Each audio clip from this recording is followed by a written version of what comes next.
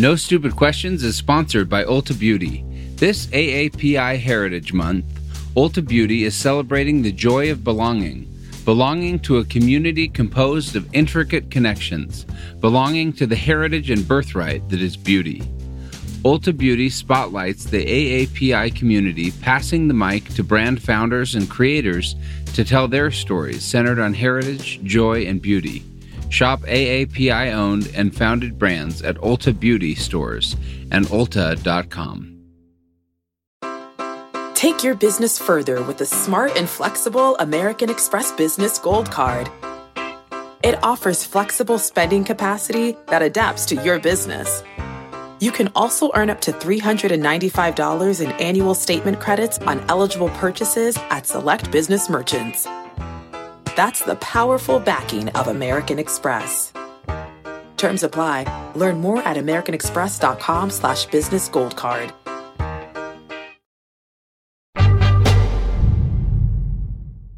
Turns out that everything I've been doing is totally wrong.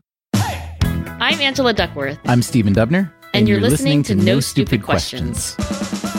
Today on the show, how do you escape the destructive allure of a drama triangle? Refrain from the following: blaming, criticizing, accusing, lecturing, scolding, monitoring, threatening, preaching, obsessing, overreacting, or underreacting. Also, do awards actually improve performance?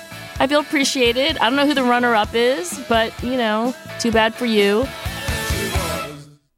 Angela, I recently came across something called the drama triangle, also known as the Karpman triangle, since it was created by the psychiatrist Stephen Karpman. Can you explain the Karpman triangle and why it's worth knowing about?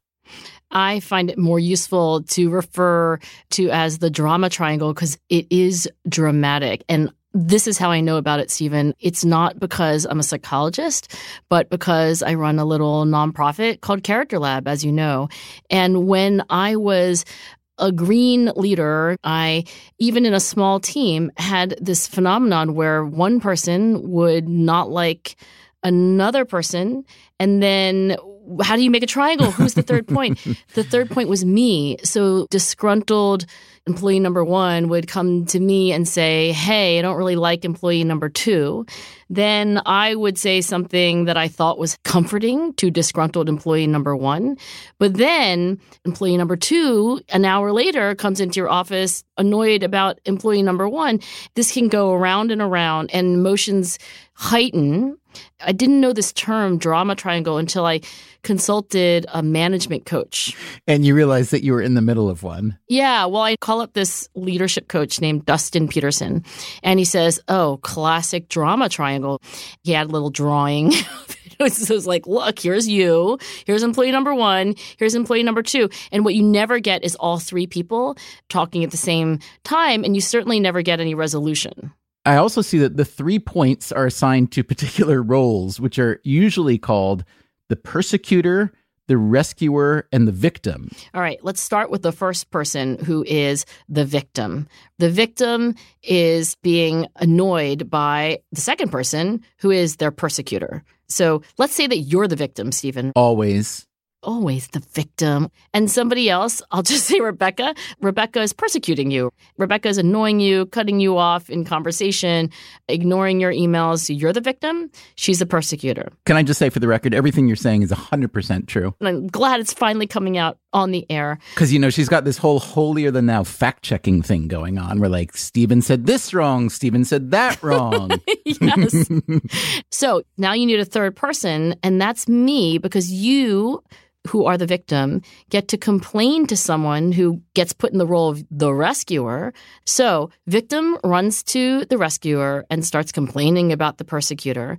What typically happens is I just kind of comfort you and just agree with you, and I stoke your flames of indignation.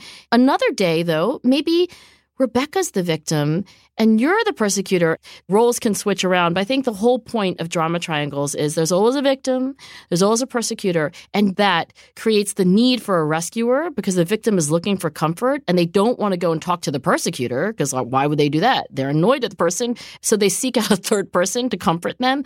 And then the cycle just perpetuates because the conflict, the source of the disagreement or the miscommunication is never resolved because the persecutor and the victim never really actually talk.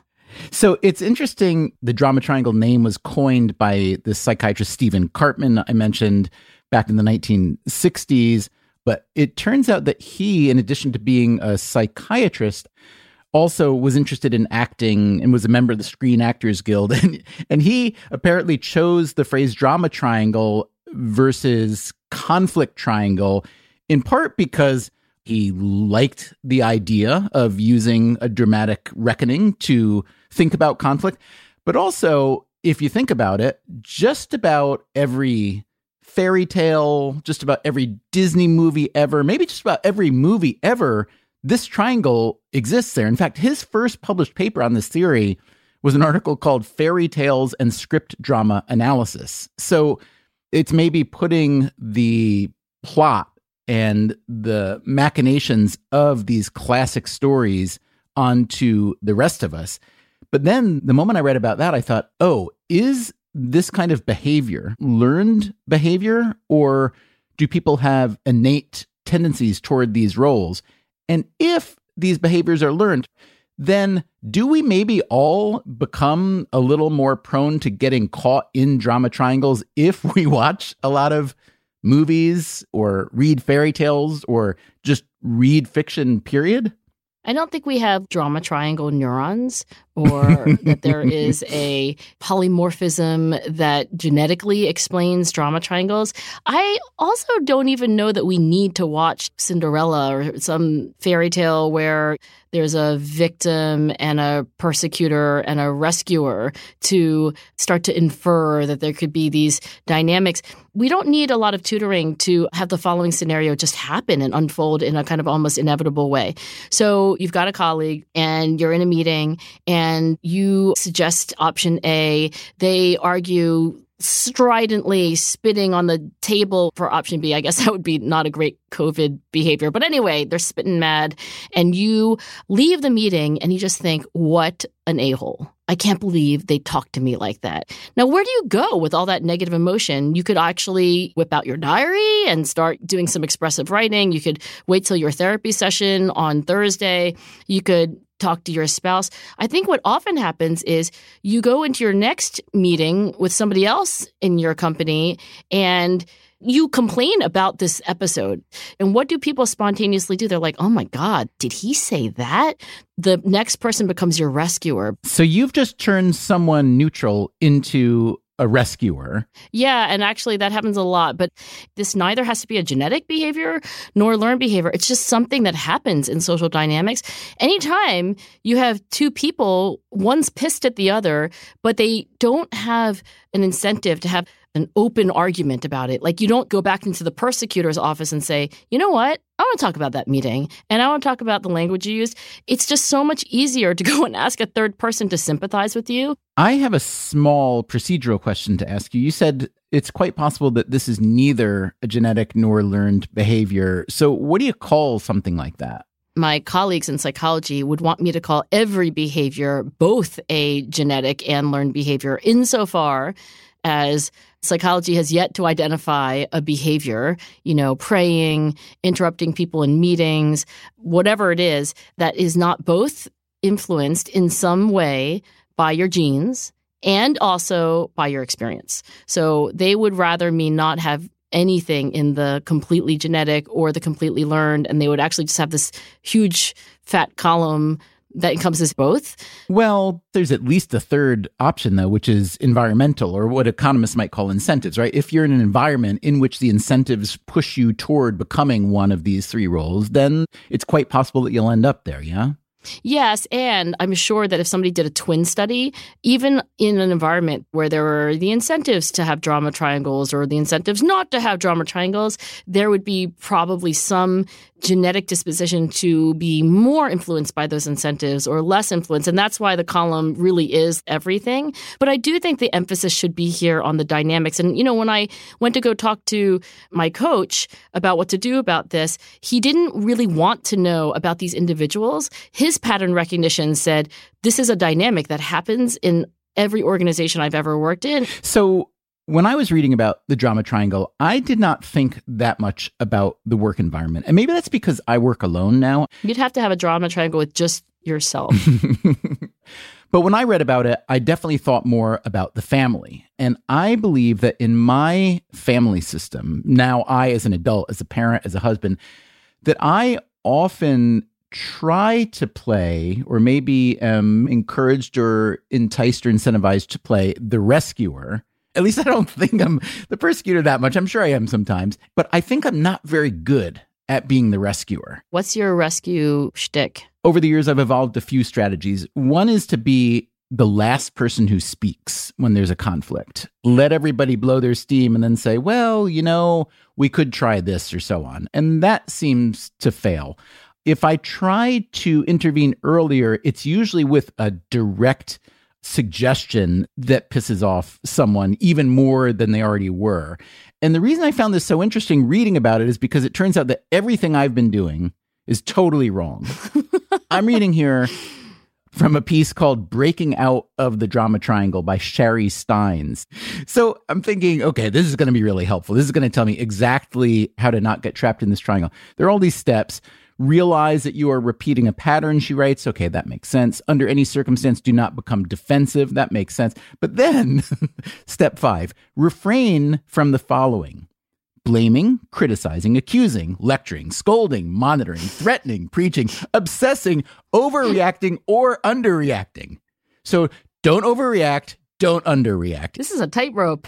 Jesus could do this, but most of us would find this very challenging. Instead, she writes, focus on being neutral. So it sounds really hard to disentangle yourself from the triangle. I don't think that Sherry Steins' advice, no offense to Sherry Steins, is going to work for me.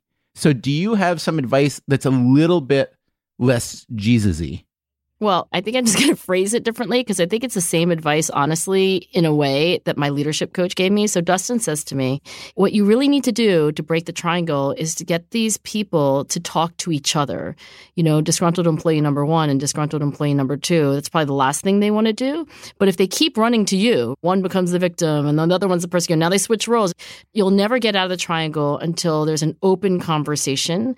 So you do want to be neutral. You don't want to be taking sides, but I do think you need to bring about a conversation where the conflict is resolved, but not through you. Here's an example of somebody who did this well. So in my family, when this plays out, my daughter and I, as you know, Amanda and I can get into some pretty heated arguments. And very often, one or both of us turns to my husband and we try to get him to team up with us and make us feel better. And he is always like Switzerland. So I'm talking to the wrong Duckworth. I should be talking to Jason. Yeah. He'll also tell you that it sucks being Switzerland. One of the reasons why the drama triangle goes on forever is that I would be so much happier with Jason in the moment if he just took my side. Of course. Instead, he's neutral, but he is actually doing what the recommended approach is.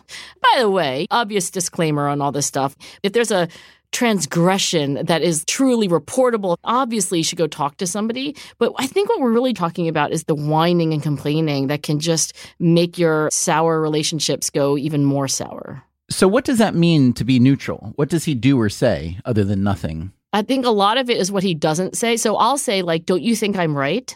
And then he'll say something deflective, like, well, I hear that what you're saying is that you think that you're right. And he'll do the same with her. I think we're both frustrated, by the way. Maybe we could end the drama triangle by us both being annoyed at the rescuer for being such a terrible rescuer. But I want to tell you this, Stephen. I had this idea that came out of the drama triangle that I went to go talk to Danny Kahneman about. And I thought, okay, if this dynamic can spontaneously happen in this pernicious, never-ending negative drama triangle, can you flip it on its head and create a perpetually awesome, positive, everybody feels better and better triangle, like a positive psychology triangle? And did he just say no? Well, here was my idea. I was like, Danny, I have this great idea. What do you think?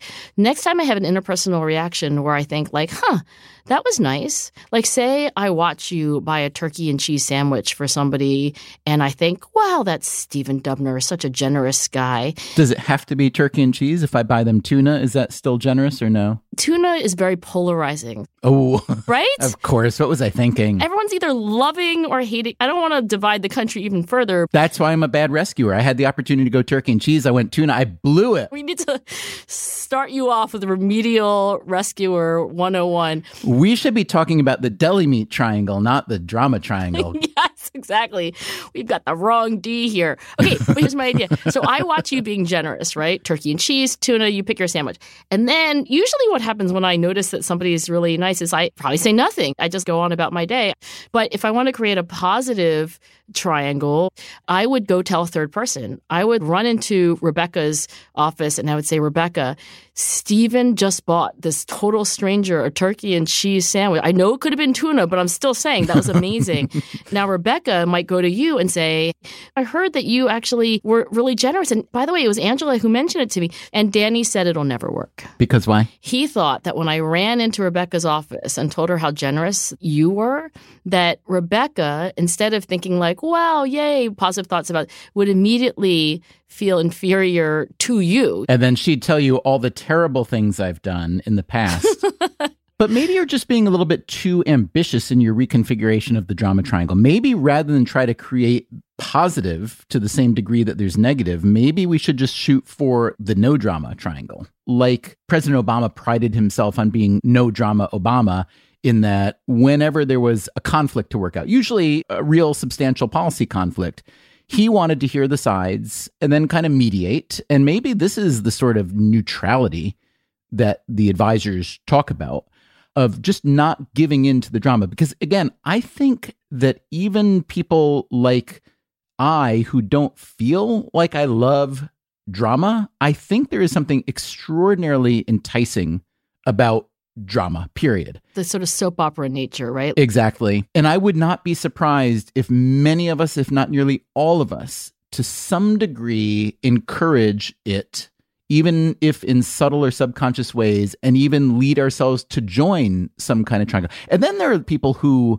are almost professional rescuers or heroes. Yes, chronically. The whole idea of the savior complex. The sympathetic ear that people probably start to know that that's the person to go to if you want to complain about another person.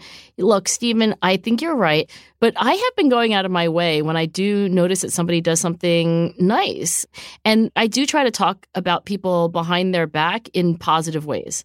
So I think we should aim for better than Switzerland. Well, but maybe something in between. Like maybe if you do see me buy somebody a turkey and cheese sandwich, rather than going into Rebecca's office, or in these days just calling or Zooming Rebecca and saying, hey, Stephen did a really nice thing.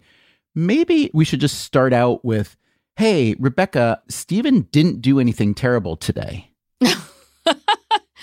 You like that better than, hey, Stephen, I really like that you bought that sandwich-needing fellow a turkey and cheese sandwich. But then I'm going to say, yeah, Rebecca could have, but she didn't. Because I'm a drama queen, apparently, even though I think I'm not.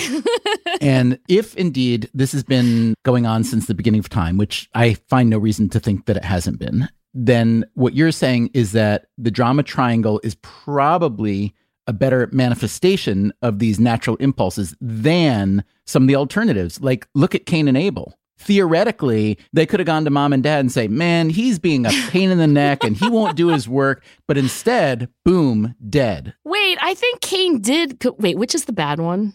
Cain. Okay. Or Abel. You've got a 50-50 chance. Cain sounds bad. You know how I remember this, honestly? It's from the Bruce Springsteen song, Adam Raised a Cain. So I'm pretty sure Cain was the bad guy. Okay, let's assume that Cain was the bad guy, right? So I guess this would be Abel complaining to his dad, right? You're saying that did happen? I think it does. This sounds like something for Rebecca to fact check. But that said, the fact remains, that there are worse things than to create a drama triangle. Yes, killing your brother, for example. And in our modern version, the fact that Rebecca wouldn't kill me because I bought a turkey sandwich for somebody is a good thing. And that if the worst that happens is that she talks about me badly because she's jealous about what a nice guy I am, you know what? I'm going to live with that, Angela. Still to come on No Stupid Questions, Stephen and Angela discuss whether bribes and prizes influence motivation. If you get on this bike and pedal it to the end of the street, I will give you 2 packs of watermelon Bubblicious bubblegum.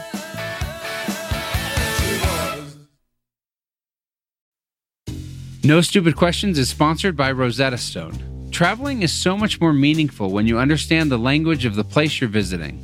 Rosetta Stone, one of the most trusted language learning programs, has helped millions learn new languages and can help you too. With Rosetta Stone, you'll learn intuitively. You're trained to listen, speak, read, write, and think in your chosen language. You'll be prepared for real, authentic conversations. Plus, their True Accent feature gives you feedback on your pronunciation.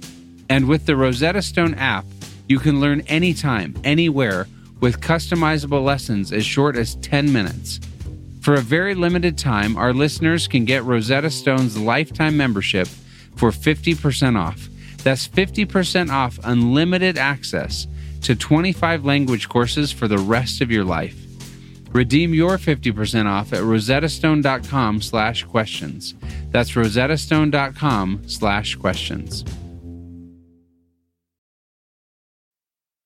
No Stupid Questions is sponsored by IXL Learning. Instead of costly private tutoring, IXL Learning can give your child the help they need at an affordable price. IXL is an online learning program for kids. It covers math, language arts, science, and social studies. It's designed to help them really understand and master topics in a fun way with positive feedback. And you get one site for all the kids in your home, pre-K to 12th grade. There's a reason why IXL is used in 95 of the top 100 school districts in the U.S. If your child is struggling, this is the smartest investment you can make. And a month of IXL costs less than an hour of tutoring. Make an impact on your child's learning. Get IXL now. And No Stupid Questions listeners can get an exclusive 20% off IXL membership when they sign up today at IXL.com/questions. Visit IXL.com/questions to get the most effective learning program out there at the best price. Just in and so good.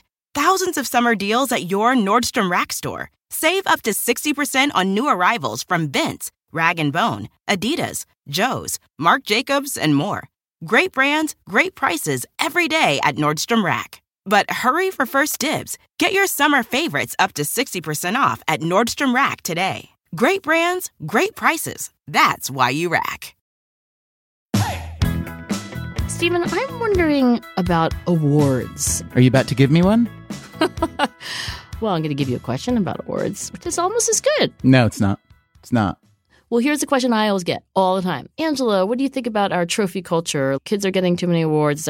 And I know what the people who are asking me this question often want. They want me to tell them that not everyone should get a trophy. And it has more broadly raised the question of, are awards good? Many awards are supposed to motivate hard work and high performance. And I wonder what you think. Well, I began to notice this many, many years ago. I think before I had kids even, and I used to call it trophy inflation because it seemed like you didn't have to do that much to get a trophy. And then I remember reading this article by Stefan Fatsis. This was a piece in Slate about this notion of trophy inflation. And he wrote, for many people, the participation trophy, just like getting a trophy for showing up, is a symbol of what's wrong with America, the disappearance of toughness, discipline, et cetera, et cetera. But then he found an example from 1922. This was an Ohio high school basketball tournament.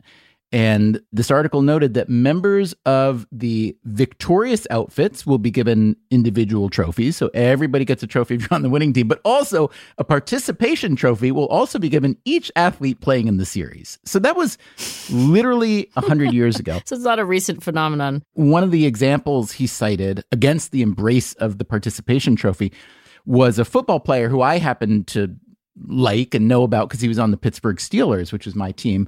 He wrote, then Pittsburgh Steelers linebacker James Harrison became the honorary spokesman for the anti-trophy crowd when he wrote on Instagram that he returned a couple of participation trophies received by his kids. That's awesome. I will say this. James Harrison was known as one of the unsmilingest, toughest football players to have existed, but I once saw personal evidence of his kindness. So my son and I are Pittsburgh Steelers fans. And when he was about 10 or 11 years old, we had a family friend, a friend of my son's whose dad, who was a friend of mine, died suddenly. And this poor kid was also a Steelers fan. And so when we were going to Pittsburgh for a game that year, we asked if we could bring this friend along. And I had a friend who worked for the Steelers, and I told him about this circumstance, and he went out of his way to give us a couple special treats. And one of them was we got to go to the hotel where the Steelers stay the night before the game and where they have their big team meal. And so it was the Steelers and the Steelers coaches and the three of us. And the players are eating the food that they're supposed to eat from the hotel buffet. And in walks James Harrison, allegedly the meanest person in the history of football, holding a box of pizza. Apparently, he was like, I don't want to eat the hotel food. I'm going to get pizza. And I don't know how this happened. I don't know whether he'd been told or whether he intuited it. There were all these other players saying, give me a piece of pizza, give me a piece of your pizza. And he didn't even acknowledge them. He stopped at our table and opened the box and offered the pizza to the kids. It was an amazing moment. And this is the guy, though, who returned participation trophies for his kids. So I think this says something about dividing sport, which is when you're competing to win, and life, when you can be kind to anyone, anytime. And I don't think Harrison would have considered this inconsistency. I don't think he would say there's anything that is deeply the same about a participant trophy and a slice of pizza from your hero. Because like a slice of pizza from your hero is an act of kindness. It's an act of community. I think the reason why so many people bristle at the participant trophy is, first of all, should we really be decorating people and celebrating just that they exist? Do they also need existence trophies? And also, it's a devaluation of the actual trophy. If every kid gets a ribbon, then what does it mean to have the first place ribbon? That is the argument. And I think there's strong evidence for the sake of that argument. I think it's why top tier competitive sports are still so incredibly attractive to billions of people. There is one winner and everyone else is not a winner. So the Euros, the European football soccer competition that recently ended with Italy beating England. England was the favorite team of a lot of people. And then they came in second and they lost in a penalty shootout. Ooh. And it immediately devolved into a real cauldron of bitter disappointment and racist accusations, in that three of the England players who missed their penalty kicks happened to be black. And so it just turned into insensitive and racist accusations, and then those who refuted them. But there seemed to be no glory there for England or their supporters in coming in second. And isn't there some famous research about silver medalists at Olympics, that their life outcomes are worse than people who don't win a medal at all, and even bronze medalists? Yes, this is a Tom Gilovich study, Tom Gilovich being this brilliant social psychologist at Cornell, where the question is, are the people who win the bronze actually happier than the people who win the silver. I mean, everyone agrees that the gold medalists are pretty happy, but the finding in his study is that the bronze medalists are really happy for an interesting psychological reason, which I think actually helps us understand all this award stuff, which is that everything is interpreted. Everything really at the end of the day is symbolic. And the bronze medalists, their subjective meaning of it is like, thank God I got on the podium, because they're thinking about being fourth, right? And the silver medalist, their subjective meaning is like, wow, I could have been a gold medalist. So it's all about your interpretation. And I think more broadly, when you have awards, that is extrinsic motivation. If you get $1,000 for winning a foot race, or you get $10 because you got an A in geometry, these are extrinsic rewards. It's not inherent to geometry. It's not inherent to running a race. And one side of the argument is that you are diminishing intrinsic motivation because you're crowding it out. It's almost like there's a pie, it's a zero sum, and the bigger the wedge, which is extrinsic motivation, the smaller the wedge, that's intrinsic. And this is most famously demonstrated in this study that happened decades ago with little kids. And they were all playing with new sets of markers. And in the intrinsic motivation condition, they get to play with these markers, and then some time passes, and then they get to play with the markers again. In the extrinsic motivation condition, they play with the markers, and then I think a teacher or an adult experimenter comes in and is basically like, thank you for playing with the markers. Here's a certificate, like the good player award.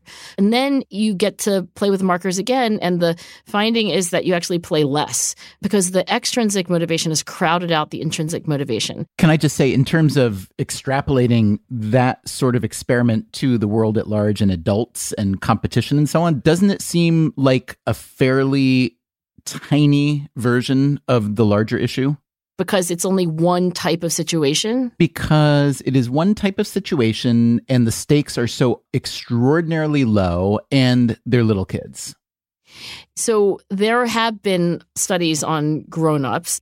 It is true, not just in kindergarten, but at other points in life, that there are certain times in which extrinsic and intrinsic motivation can crowd each other out. But I think the most important thing to understand about when that happens is why it happens. The real reason, I think, is that in those certain circumstances where extrinsic motivators, trophies, performance, dollars can crowd out intrinsic motivation is when you're not really even certain of your motives in the first place. There's some ambiguity about why you did something.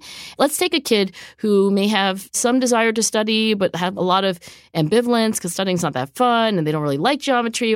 If you get an A in geometry and your dad and mom pay you $10 for it, if there's some ambiguity in your own head about how much you actually like geometry and why you try hard in school, then now when you look at all the facts of the situation, the meaning that you then derive is, well, I must not be that motivated. I did it for the money.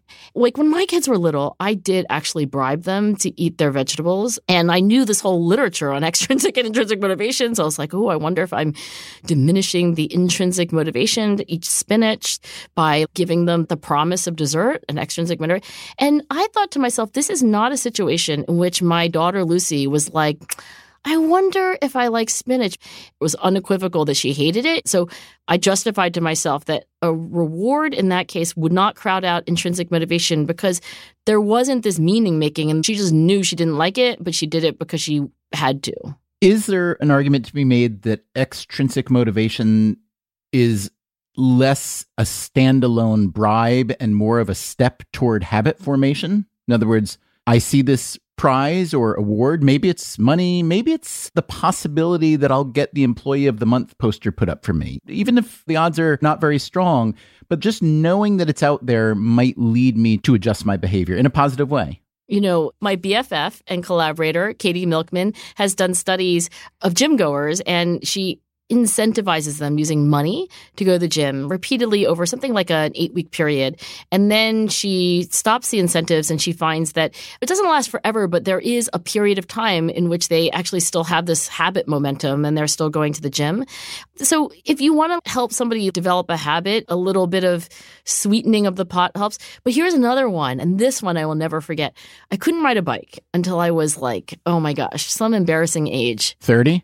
15 or something. That's not so bad. It felt embarrassing at the time. This is a digression, but I have to tell you, my dad was really cheap. And he wouldn't let me buy a bike until I knew how to ride a bike. Whoa, that's a catch-22 right there, Pops. Oh, yeah. But there was this toddler bike. I mean, it was tiny. And so my dad said, when you can ride that bike, then I'll buy you a bike, but I'm not going to waste my money. So I was trying to learn on this bike that was really, really small. You watch these people do it in the circus, and the reason why we watch them do it in the circus is actually really hard.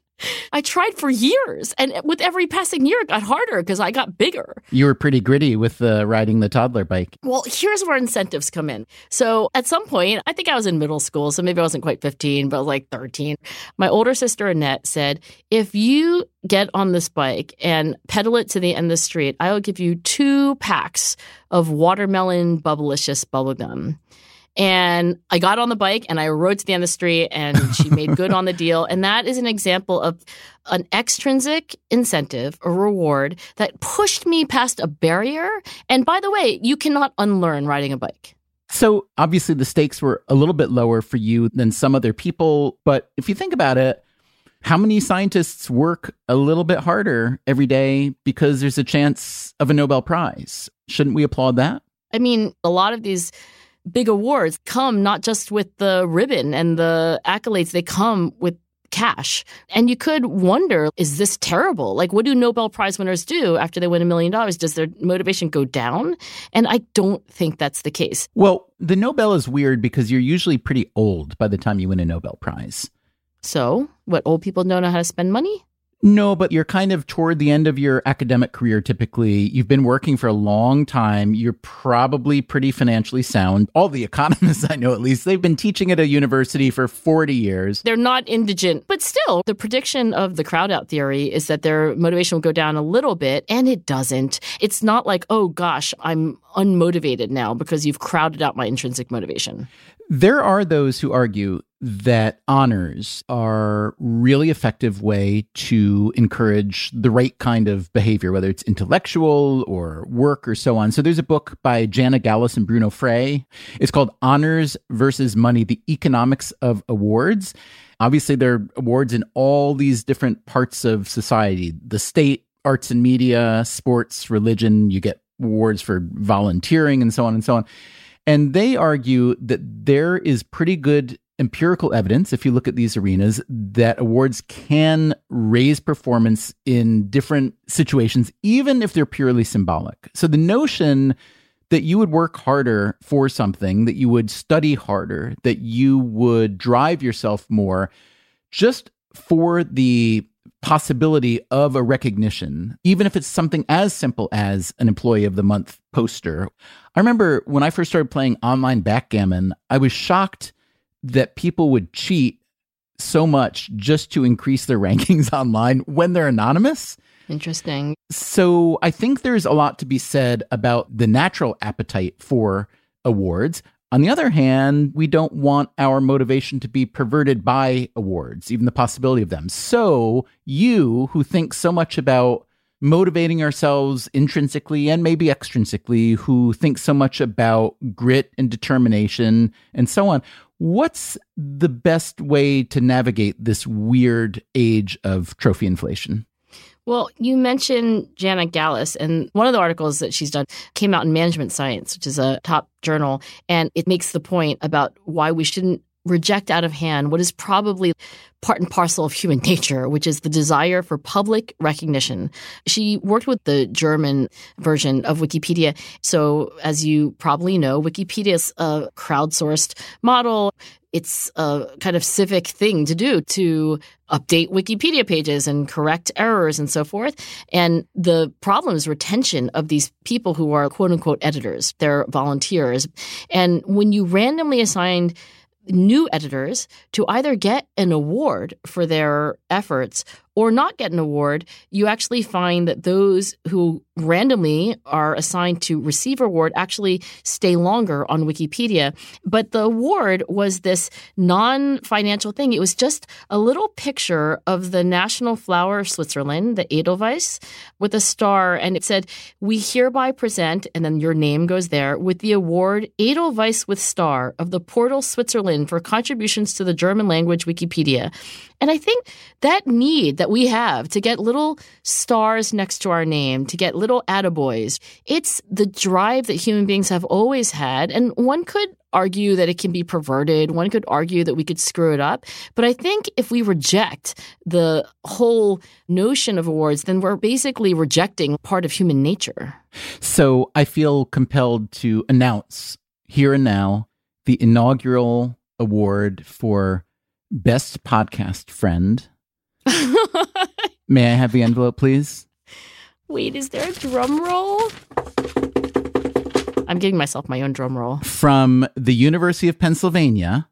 What if I said Katie Milkman right now? How much would your heart sink? I would just start crying, I think. I'd probably go and complain to someone else. From the University of Pennsylvania, the one and only Angela Duckworth. Congratulations. Tell us, what do you plan to do with your substantial winnings? What are my winnings, Stephen? Your award is a lifetime supply of watermelon Bubblicious gum with a complement of dentist visits to accommodate any complications. Well, as soon as I get out of my Invisalign, I'm into it. And, Stephen, it really actually brings some color to my cheeks. I'm like, this is amazing. I feel appreciated. I don't know who the runner-up is, but, you know, too bad for you. Yeah, it works. It's true. No Stupid Questions is part of the Freakonomics Radio Network, which also includes Freakonomics Radio and People I Mostly Admire. This episode was produced by me, Rebecca Lee Douglas. And now here's a fact check of today's conversations. In the first half of the episode, Stephen and Angela discuss the polarizing nature of tuna fish sandwiches. According to the U.S. Department of Agriculture, per capita consumption of canned tuna has dropped 42% in the 3 decades through 2016. This may be because consumers are worried about mercury poisoning, the harm done to dolphins, or the possibility that coworkers might wrinkle their nose at the smell. However, in 2018, a Starkist executive's quote in a Wall Street Journal article went viral for his unsupported argument that the food itself is not polarizing, but rather sales have been dropping because millennials do not own can openers. Regardless of the reason, it does look like Stephen would be safer with turkey. According to a 2019 survey from data analytics firm YouGov, 75% of respondents said that they liked turkey sandwiches, compared with 64% who liked tuna. Grilled cheese ranked the highest, with a 79% approval rate. Later, Stephen and Angela attempt to remember the details of the biblical story of Cain and Abel. Stephen was correct. Cain murdered Abel, not the other way around. According to the book of Genesis, Cain became incensed after God acknowledged his brother's offering of slaughtered sheep, but not his offering of fruit. Angela thought that Cain might have then complained to his father Adam, creating a drama triangle. But this is not the case. Cain did, however, vocalize his frustration to God before ultimately killing his brother. So 3 people, or 2 people and 1 divine being, were involved in the conflict, and one could make the argument that this was one of humanity's very first drama triangles. Finally, Stephen tells Angela that I am a persecutor and he is my victim. For the record, the only time I play the persecutor is during our recording sessions, where, admittedly, both Stephen and Angela have taken to calling me the taskmaster. That's it for the fact check. No Stupid Questions is produced by Freakonomics Radio and Stitcher. Our staff includes Allison Craiglow, Greg Rippin, James Foster, Joel Meyer, Trisha Bobita, Emma Terrell, Lyric Bowditch, Jasmine Klinger, and Jacob Clementi. We had additional help this week from Anya Dubner. Our theme song is And She Was by Talking Heads. Special thanks to David Byrne and Warner Chappell Music. If you'd like to listen to the show ad-free, subscribe to Stitcher Premium. You can also follow us on Twitter at NSQ_show and on Facebook at NSQ Show. If you have a question for a future episode, please email it to nsq@freakonomics.com. And if you heard Stephen or Angela reference a study, an expert, or a book that you'd like to learn more about, you can check out freakonomics.com/NSQ, where we link to all of the major references that you heard about here today. Thanks for listening. It's hard for me to imagine you not being coordinated enough to ride a bike. Weren't you a cheerleader in your youth? Yes, I was a cheerleader. All that clapping and like B-A-G-G-R-E-S-S-I-V-E, aggressive, B aggressive. That was one of our cheers, actually. The Freakonomics Radio Network. Stitcher. Just in and so good. Thousands of summer deals at your Nordstrom Rack store. Save up to 60% on new arrivals from Vince, Rag & Bone, Adidas, Joe's, Marc Jacobs, and more. Great brands, great prices every day at Nordstrom Rack. But hurry for first dibs. Get your summer favorites up to 60% off at Nordstrom Rack today. Great brands, great prices. That's why you rack. Hear that? It's the call of the Crave. And when the Crave calls, you know what to do. Try the $5 Bacon Bundle. Because the only thing better than a White Castle slider is a White Castle slider topped with crispy hickory smoked bacon. So pick any two of either the Bacon Cheese Slider, 1921 Bacon Cheese Slider, or Chicken Bacon Ranch Slider. And also get a small fry for just $5 with the $5 Bacon Bundle. White Castle. Follow your Crave. Start clean with Clorox, because Clorox delivers a powerful clean every time. Because messes happen. Because... Hey, listen. Remember how you told me to toss those takeout containers before we left for vacation? And you were like, I'm serious. If that leaks over the counter, it'll be a slimy abomination by the time I get back. And I was like, yeah, of course. Don't worry about it. I won't forget. Well... Ooh, yeah, that happens. So start clean with Clorox. Use Clorox products as directed. Rinse after use if in contact with food surface.